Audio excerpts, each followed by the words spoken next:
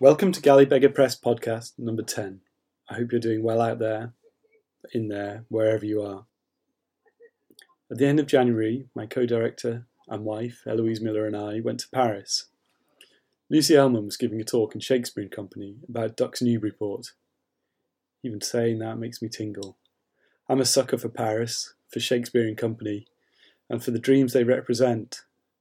To have a Gallybeggar Press author speak in the same place as Allen Ginsberg, Annie Ernaux, Don DeLillo, Lawrence Durrell, Sarah Baum, and then for that place to be Shakespeare and Company on the left bank of Paris. I can't be cynical about these things. I can't even be realistic. I know the truth about the hardships people endure in Paris's suburbs, for instance, the problems it shares with most big cities, how those are compounded by obscene inequalities, public anger, violent police. But when you're there, and it's all around you, and it's so beautiful, and, let's be honest, if you're lucky, so much fun, you can have a good time in Paris. You can live. You can get the best cheese, the best wine. Elle and me, we had a blast. It was wonderful. Strictly speaking, we were working. There were writers we needed to meet, writers, in fact, whose manuscripts we were desperate to see. There were editors we hoped might look at our next couple of releases, Mordew and Insignificance, of which we're so proud and have such high hopes. We had to earn our crust, but it was extra delicious and fresh from the boulangerie. We met all kinds of people we admire and love. I spoke dreadful French. They spoke wonderful English. We hugged. We shook hands. We did those confusing little French kisses on the cheeks. We didn't know, although perhaps we should have by then, that death was moving among us. I think of that trip a lot now. Even at the time, it felt like the end of something. It was just a few days before the nightmarish, racist project of Brexit was set in stone, and the UK took the stupid, selfish step of withdrawing from the EU. And next, of course, we all know what happened. Within 2 months, Paris, which was once so close to the UK, has been snatched out of reach by this awful disease. In the physical world, anyway. In my mind, it's still there. There are still cafes on the pavements. There are still the cheese shops, the wine, the food, the beauty, the buildings, the people. Okay, I'm in danger of getting mopey, so let's stop that. And for now, while we may not be able to go to Paris, a bit of Paris can come to us, even if it's a slightly different place to the one I like to remember. I now have a remarkable dispatch to share from a writer who is currently out there in the City of Lights, Jerry Fahili. Jerry is an author and journalist who's been based in Paris since the 1990s. He's the author of a fierce novel called Fever, published back in 2007. A few years ago, he wrote a wonderful short story called Gunk, which I'll be sending out with the next Gallybeggar Press newsletter. So please look out for that. But here, now, as France looks forward to the easing of confinement measures, Jerry recounts the unsettling first days when the French capital went into lockdown. In the first days of the confinement of Paris, there was paper everywhere. Torn documents, flyers, scraps of catalogue and magazines scuttled along the footpaths in the mid-March winds. Then there were crows, oily black, with that bouncing, confident lope to them. I saw them on rooftops. They were perched on bins. They hopped onto car bonnets, stood at the doors of cafes, delighted with themselves. Black triumph.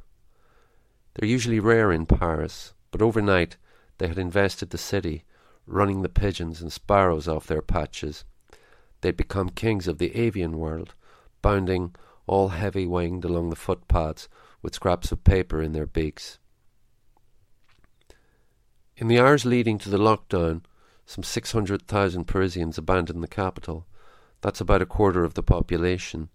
They left for parental farmhouses, for coastal villas, to mountain refuges, to sit out the plague. Meanwhile, back in Paris, it felt as if the government had collapsed. Zero traffic, army patrols, homeless men at the junctions, then all this paper rolling along in the wind in quivering heaps. I felt it was as though a dictator had fled and in his hurry had emptied the incriminating documents, half shredded, into the streets. The motorways out of the city were clogged right up to that cut-off hour of midday, Tuesday, March 17th, St. Patrick's Day of particularly ill omen, and then everything went quiet. In unmarked squad cars, the police rolled up and down the river and the main boulevards. No trains ran. No planes lifted off from Orly and Charles de Gaulle airports. It seemed like the crows, scuffling along the peaked lead roofs, were watching over this. Plague wardens. Paris had fallen. And as for us, left behind, who could no longer move beyond a radius of 1 kilometre around our homes, there was the hunkering down to be done, the purchase of masks, the printing out of documents authorising us to leave our homes for food, called affidavits of movement by special dispensation. In the evening at 8, we applauded from our windows the doctors and nurses of the French health system, with those few neighbours that had stayed behind in our quarter. Then on TV we took in the information of death tolls galloping in Italy and Spain, and it felt like it was all getting very close, and that perhaps we were just applauding ourselves. Panic is like an external force. If you catch it in someone's eye, if you hear it, then it gets you too. It comes creeping upwards, water in the cabin of a sinking ship. A man coughs in the supermarket aisle, a woman sneezes, someone is standing far too close to you in the queue, an ambulance races past, the triggers are everywhere, and the question becomes, do I run? Panic comes in waves. It isn't quite the same thing as fear. You can walk fear off, and if anything, it was good to walk, even if there was a queasiness in the air, the sense that things could unravel faster than can be grasped. I would circle the streets of the Marais, from the district of St. Paul near the river and north to the quarter of Temple, or rather, I describe rectangles. The Marais is a grid, a somewhat rickety one, of medieval-era lanes and alleys, lined now with dishevelled, sometimes unsteady-looking 18th-century townhouses, 4 stories high. Many of the streets are no more than 7 or 8 paces wide, some not much more than the breadth of a van. I walked through these canyons of sandstone, day in, day out, sticking to the middle of the road car-free. It became almost a matter of principle for me to avoid walking into a police check. My papers were in order. I had my affidavit completed, signed and dated. But a police check is called a contrôle in French, and I didn't want to be controlled. At the first glimpse of a uniform, I would slip into the nearest side lane, heart-thumping. This was in the days after the vernal equinox. Surely spring was coming. Easter was imminent, and the sun did come out. No cars, no delivery vans, no lorries, just the occasional grunting, sweating jogger to disturb us in the pale, silver Parisian light. Into the silence, the bells of the city's churches rang. When there are no more distractions, passers-by, cars, then buildings as if by magic become vivid, as fresh as their architects intended. The creaky villas of the Marais seemed extraordinarily present, like they were breathing. There's an Adamant song that went, "Young Parisians are so French," and that's how the buildings of Paris came out, in truisms, calmly proportioned, off-grade townhouses, black wrought-iron balconies, slatted white shutters that in summer you draw in, leaving the windows open, giving shade, the breeze blowing through the slats. So French. And in the stillness of the afternoon there appeared these spectral figures, men from Eastern Europe, Asia, eating out of tin cans, squatting by the semi-ruin of Notre Dame that itself towered over the quiet green river. One day I met a man lugging a dustbin along the road who said, "If Jesus is the Son of God, who are you the son of?"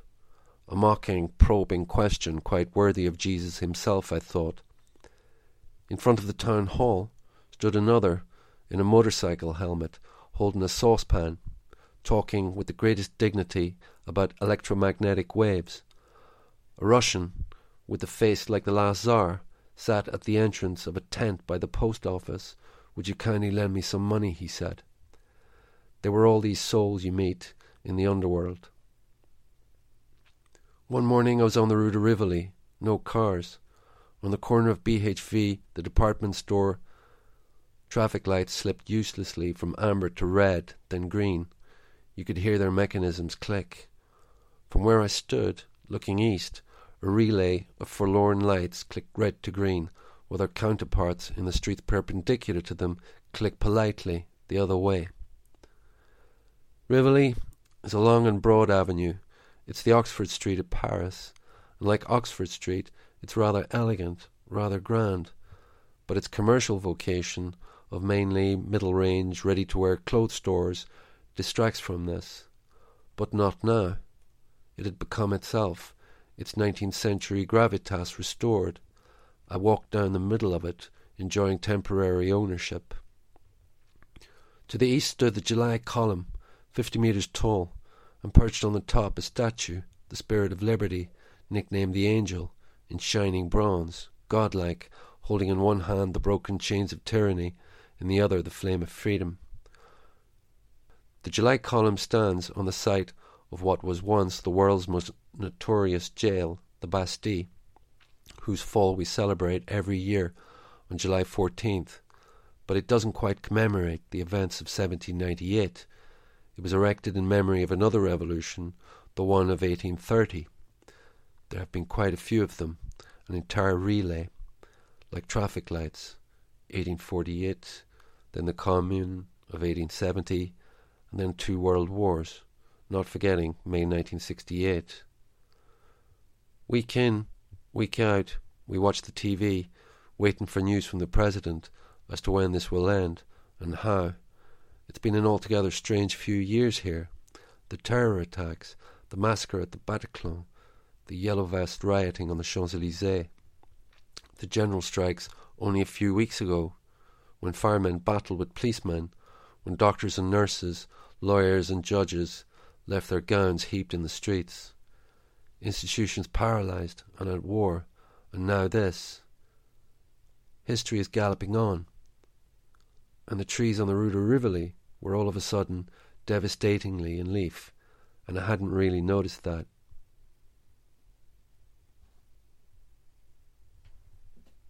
That was Jerry Fahey. I hope you've enjoyed this podcast. I couldn't have made it without the help and support of the Writers' Centre here in Norwich. A big thank you to Chris Gribble and Peggy Hughes.